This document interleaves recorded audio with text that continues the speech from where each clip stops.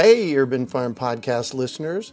If you're as passionate about preserving the bounty of each season as we are, hey, I canned my first peaches at the age of 18, and that was a long time ago, then you're going to love what our friends over at Denali Canning have in store for you. They're on a mission to spread the love and knowledge of food preservation, and they're inviting you to join the journey for free. Right now, Denali Canning is offering free canning lids to anyone who wants to dive deeper into the world of food preservation. Yes, you heard that right, absolutely free. It's the perfect opportunity for both seasoned canners and those curious about starting. Denali is about quality, reliability, and supporting the canning community, ensuring that you get the best results every time you preserve. So why not give it a try? Visit denalicanning.com/free to claim your free lids and start your preserving adventures today. That's denalicanning.com/free.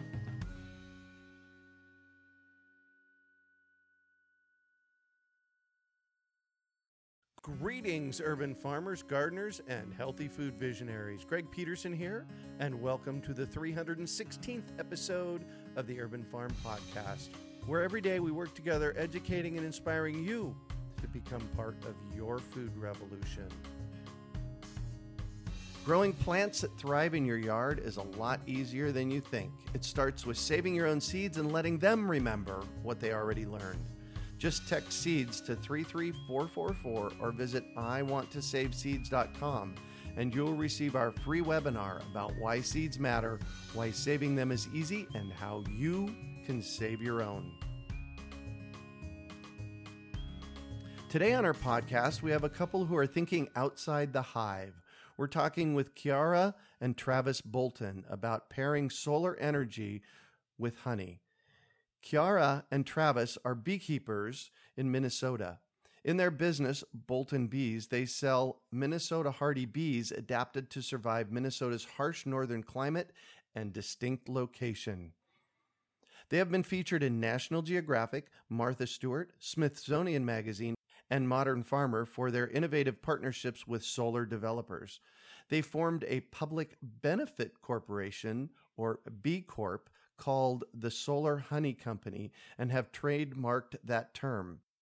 They are a mission-based company promoting the stacking of multiple benefits to farmland, including clean solar energy, pollinator-friendly habitat, and local beekeeping. Welcome to the show today, Chiara and Travis. Are you ready to rock? Yeah. Excellent. So I shared a bit about you. Can you fill in the blanks for us and share more about the path you took to get where you're at today? Sure. Well, I started beekeeping when I was living in rural China in the Himalayan plateau, and I was working on an economic development project there. And eventually I moved back to Minnesota and wanted to continue keeping bees here. Travis and I met, I got him into beekeeping, and we learned that it was really difficult to keep our bees alive during the wintertime. So what we started doing is just survival of the fittest. From those that survive, we breed from them. We did that for a number of years, and we were able to create a line of bees that we call Minnesota hardy bees. From there, our business has continued to grow.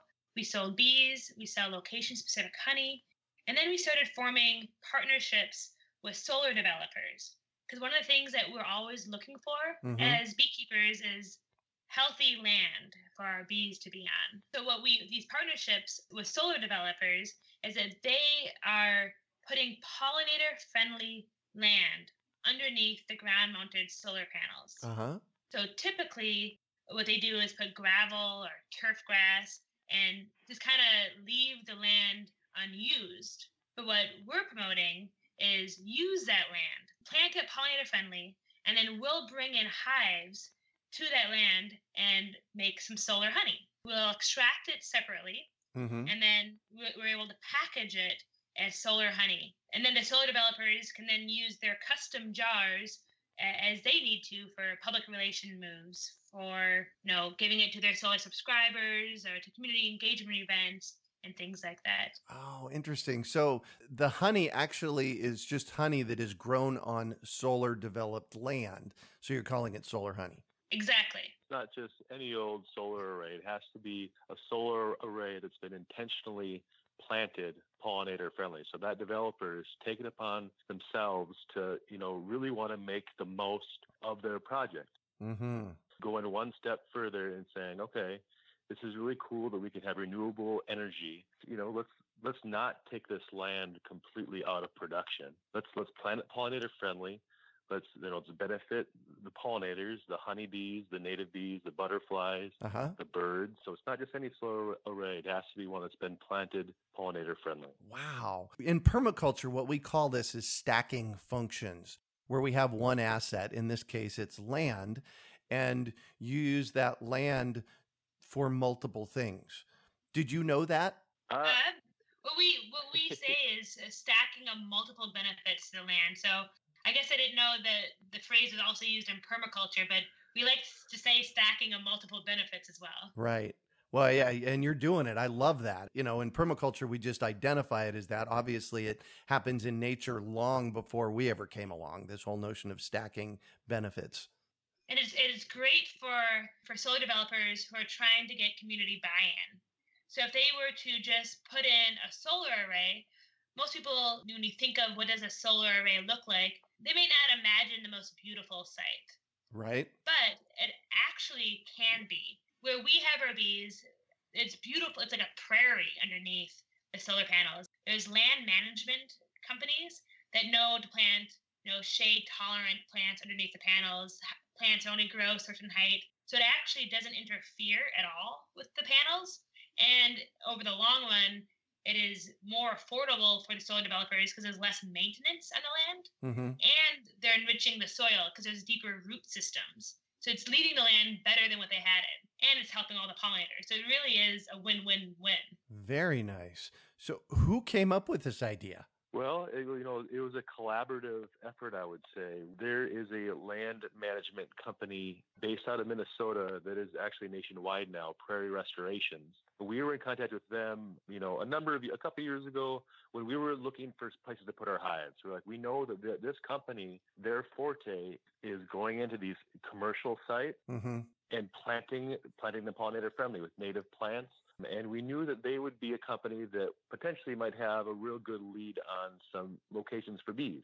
So that kind of conversation started. Then we found out that Prairie Restorations was also talking to Fresh Energy, a nonprofit that promotes clean, renewable energy out of Minnesota. Specifically, they were talking to Rob Davis. And Rob Davis has been lining them up with all these solar developers, plant them pollinator friendly. And there are other landscape businesses here that do a very similar thing.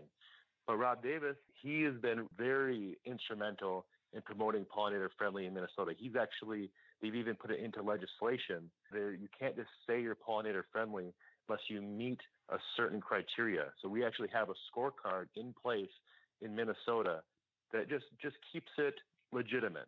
If you say it's pollinator friendly, okay, so it's got to meet the scorecard. So those two were talking. Our world started colliding because we were starting to kind of help with some projects too, not only just looking for bee locations for us, but we're trying to promote pollinator friendly. We were kind of on the fringe, we're beekeepers. This is going to be a great thing for us. But then kind of people started thinking, well, maybe we should just put bees at the solar array. And then we already do location-specific honey. Right. So we were really pretty well groomed for this because it was like, well, we could extract that honey separately, and really see what kind of honey we get from that area. We know, Minnesota, we have a real diverse array of honeys just from our state. And we're like, well, let's extract that honey separately, and they can create a custom jar, and they can use it, for their own purposes. And the ball just kind of started rolling there. So our first project was with Connexus Energy, which is a co-op based out of Ramsey, Minnesota. And it started in January, and everybody got excited really quickly. January of this year? Of this year. Yeah, it really happened quickly. We actually placed the very first apiary on a pollinator-friendly solar array in the nation. Congratulations. That is cool. Thank you. Thank you. So Solar Honey is the name of your B Corp, correct? Yes, correct. So can you tell everybody what is a B Corp for those of us that aren't quite up to speed on that? So when we formed our business, the Solar Honey Company, we had to make a choice. Do we want to just be a regular business, or we can identify what is our true purpose of what we're doing. And our true purpose is to benefit the land, the environment, other beekeepers. And when we looked at what a public benefit corporation is, it really is just promoting that. It's saying we're a company that a percentage of our profits will go towards furthering what our mission is. Mm-hmm. And so we're making that choice. A percentage of our profits will come to us and we'll put it back into what we are promoting, which is pollinator-friendly habitat and apiaries located on them. The big picture, the big umbrella idea of a public benefit corporation is just a company that is promoting public benefits, a public good. So not quite a nonprofit. Not a nonprofit, because you still are a business. Yeah. It's not a nonprofit or a not-for-profit. You're still taking in income, but you're choosing to put some of the money back towards the good, and you are focusing, the whole focus of the company is towards public benefit. Mm-hmm. I like to think of it as a mission-based company. Perfect. And what's your mission? It's promoting better land use under and around ground-mounted solar panels, promoting the collaboration of other beekeeping businesses to work with solar developers. Wow, that is awesome. That is awesome. So how is the public receiving this? It's been exciting. I mean, like we said, it all started in January. I mean, it just seemed like once the ball started rolling, it just was just continually picking up speed, and it hasn't really slowed down. National Geographic picked up the story, and Smithsonian, and there's a lot of other publications too that are smaller. But it just seems that when people hear about it, it's kind of like, why wasn't it always like this? Right. It sounds fun. It's fun, but it's also simple. It's not some profound thing. It's just like, it makes sense if you use the land properly. And then it's like, well, yeah, for sure, that makes sense. This whole other industry that is, starving for healthy locations would be interested. It's like a real likely pairing. Yeah. I think that has really helped just to really have people get excited about it. Like we went out to a Verge conference in Santa Clara, California. It's new, and we're in Minnesota, where I wouldn't say we're secluded here by any means, but we thought, okay, there was interest from Verge for us to come out there and have a booth. And we're like, well, this would be a great opportunity. This would be a good opportunity to gauge the interest at, a bit more of a national scale. And it was overwhelming. It was unbelievable, the interest that people took in our idea and our business. Yeah, it was really exciting to see that, talking to, people all over the board. Mm-hmm. Well, congratulations. Thank you. Yeah, thank you very much. Yeah, congratulations. It's an epic idea, and it's a simple one, like you said. So, yay. So have you taken this beyond your business and you started sharing it? You were at a conference. How's that going? Well, yeah, we have. What we learned from the Verge conference is that this is a big deal. Other solar developers in other states and other beekeepers want to do the same thing. And so with the Solar Honey Company, what we've done is we've been able to scale it. Instead of just having our bees on a pollinator-friendly solar array, now we're encouraging other beekeepers to have their bees on pollinator-friendly solar arrays. One of the things that beekeepers are struggling with is that they're not getting a good price for their honey. In the United States, honey is being laundered in. A lot of times you look at your honey bottle, you see that it's from Brazil or Argentina. But yet at the same time, the demand for honey is increasing. We cannot meet the demand in the United States for the honey. However, beekeepers are still getting paid poorly for the honey produced here, the local honey. Mm-hmm. So what we're doing with the Solar Honey Company is that we are offering to buy honey from beekeepers that produce honey on pollinator-friendly solar arrays, solar honey, at an above market rate. Wow. So we're establishing a new market. And typically the way this arrangement works is that a solar developer who, potentially has 20, 30, 40, 50 solar arrays throughout the nation, would ask us, say, hey, this sounds really great. We want to do this. We've got some, new arrays going up in so-and-so state, and we want to try this. We have a network of beekeepers that we have vetted out that we think would be a good fit for this type of arrangement, that we can connect that beekeeper with the solar developer, and we can be, a liaison for that collaboration. And then, like Chiara said, then we offer a market for that honey, where we'll purchase that honey by the barrel or even by the 5-gallon bucket at an above market price. When you do location specific, it's making it even more local. And that's, I think, with honey, it's really what people are looking for, because it's starting to be a tricky thing to buy honey and to really know what you're getting. You look at your honey bottle and it says, okay, nice. This is distributed out of some place in upstate New York. Okay, cool.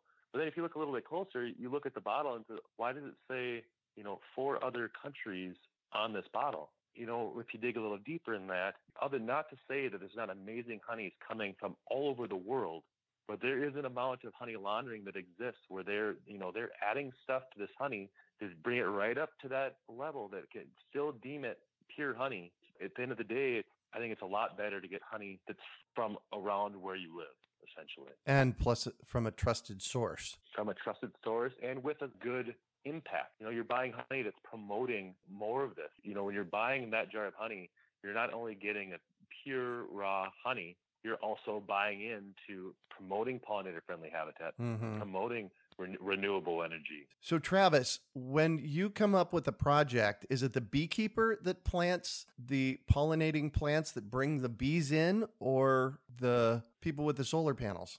No, it is not the beekeepers. It's a trusted landscape business that is privy to this type of work. In Minnesota, there's 2 or 3 that do it. Minnesota Native Landscapes, Prairie Restoration. And these businesses have really, all prairie restorations, all they do is plant native plants.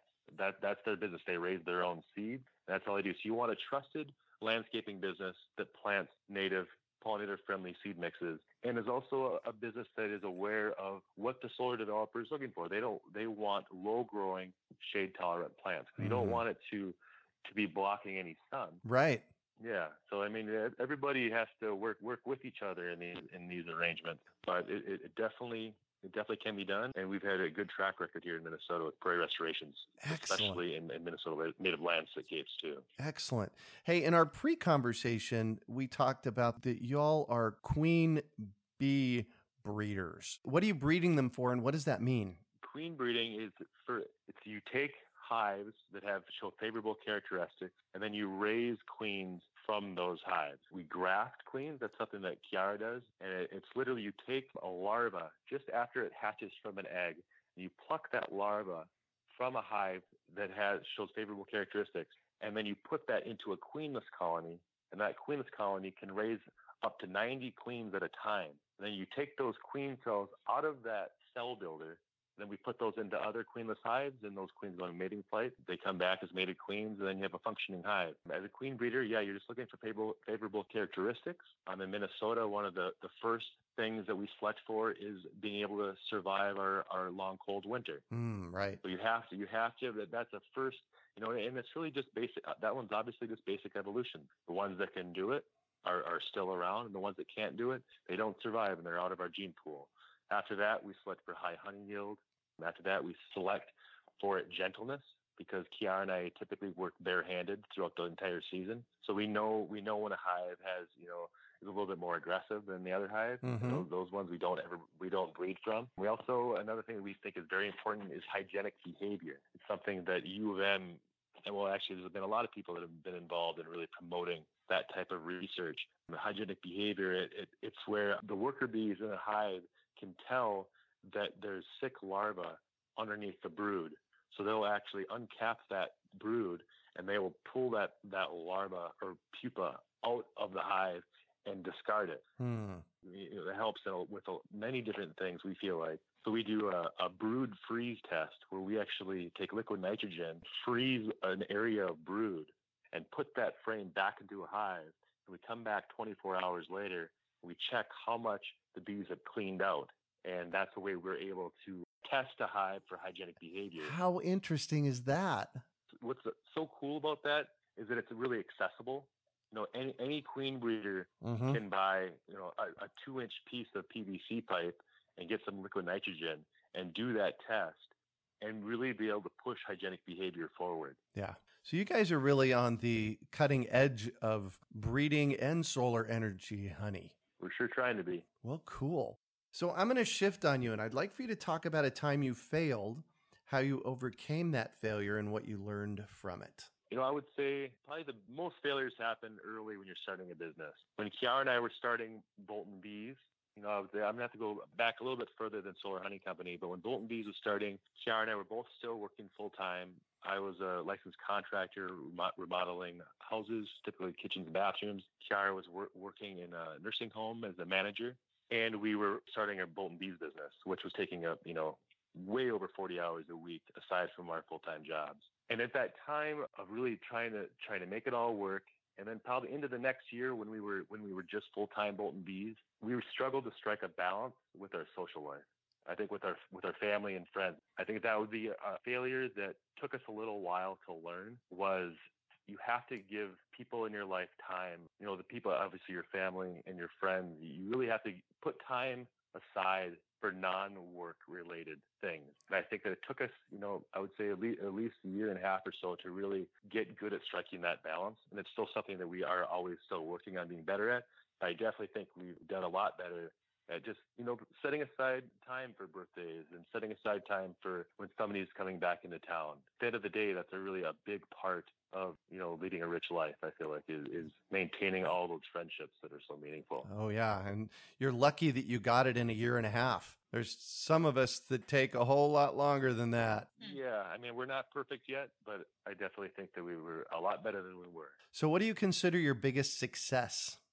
I think the Solar Honey Company, just how well it's been received, and I think that how much potential there is in it. I think that right now feels like our biggest success. It really seems like it's positive on every front. And I think being able to be a part of something like that is, I would say, our biggest success right now. Yeah, I would totally agree with you on that. You are pushing the edge of our thought process to make really cool stuff happen. I'm excited about what you're up to. So congratulations on that.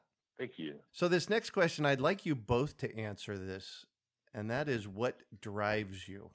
I think what drives me is working towards a greater good. I think everything that we're doing, we've had many different jobs in our life. What we're doing with Bolton Bees is we're creating a local Minnesota hardy bee. And what we're doing with the Solar Honey Company is we're creating this network of beekeepers that are able to sell their honey at an above market price and helping promote better land use practices and solar energy. So I guess work drives me, and I love what we're doing, and I love pushing these good things forward.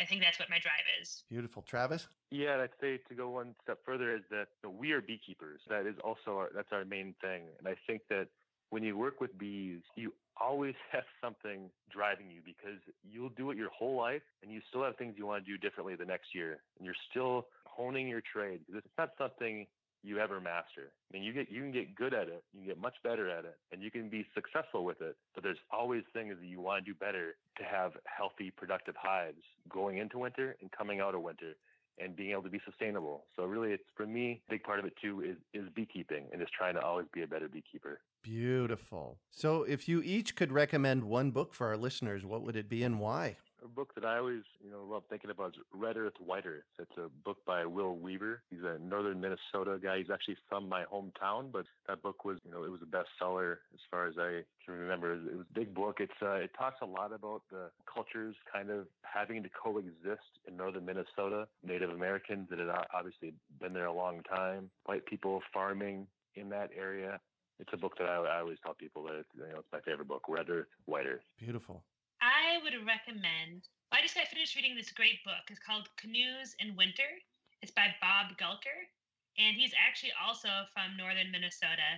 I love reading this book and hearing about things and learning about things that are all about northern Minnesota. It's all about being in the woods and living a wholesome, holistic life. There's a great storyline in the book too, and it's pretty engaging. So Canoes in Winter, Beneath the Surface, it's a series. I've only read the first one so far. I look forward to reading the other two, but it's by Bob Gulker. Perfect. So what one final piece of advice do you have for our listeners? I would say there's a lot that you can do by just leaving your dandelions in your yard. Don't pick them out of your yard. Leave dandelions. It's one of the very first real nectar sources and pollen sources that bees have. And so we have this idea in our culture and society that we need to have green lawns. We do all this managed landscape within our own backyards, having green lawns that don't benefit anything. So I'd say leave the dandelions, leave the clover, because you're really helping pollinators. If you want to go a step further than that, I would say engage within your local community. If you hear that there's a solar development going in, go to that hearing and ask for it to be pollinator friendly. Beautiful. Well, thank you so much for joining us on the show today, Chiara and Travis. Really fun to be a part of this. Well, I'm really, really excited about what you're up to. I think we need to all take a look at how we can make this big of a difference out in the world. So congratulations on that. So how can our listeners get a hold of you? You can find us online on our website, solar-honey.com or boltonbees.com. Feel free to email us at boltonbees@gmail.com. So also, if a developer wanted to get a hold of you, how do they do that? Is it the same process? And how would they find out more information about that? They should contact us directly.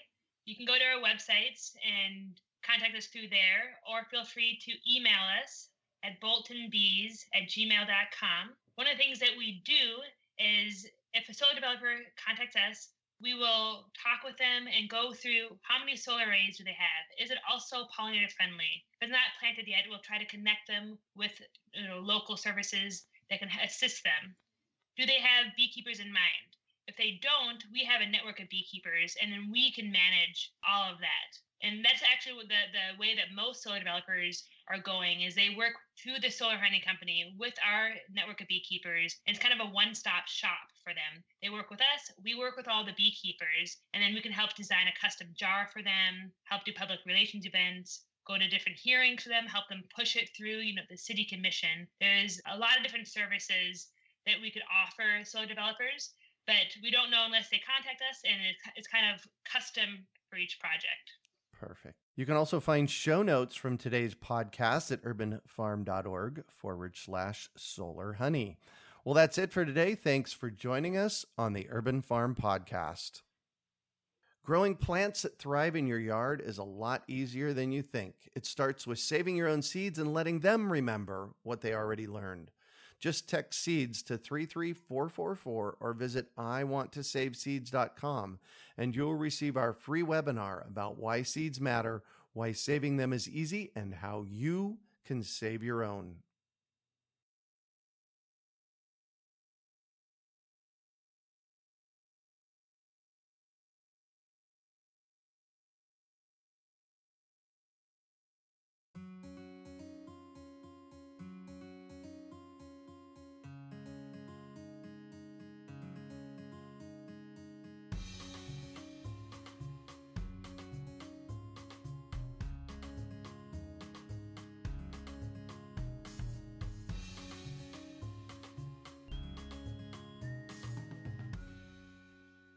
We hope you enjoyed today's episode of the Urban Farm Podcast. Remember to listen for tips, advice, and resources to help you on your journey with urban farming.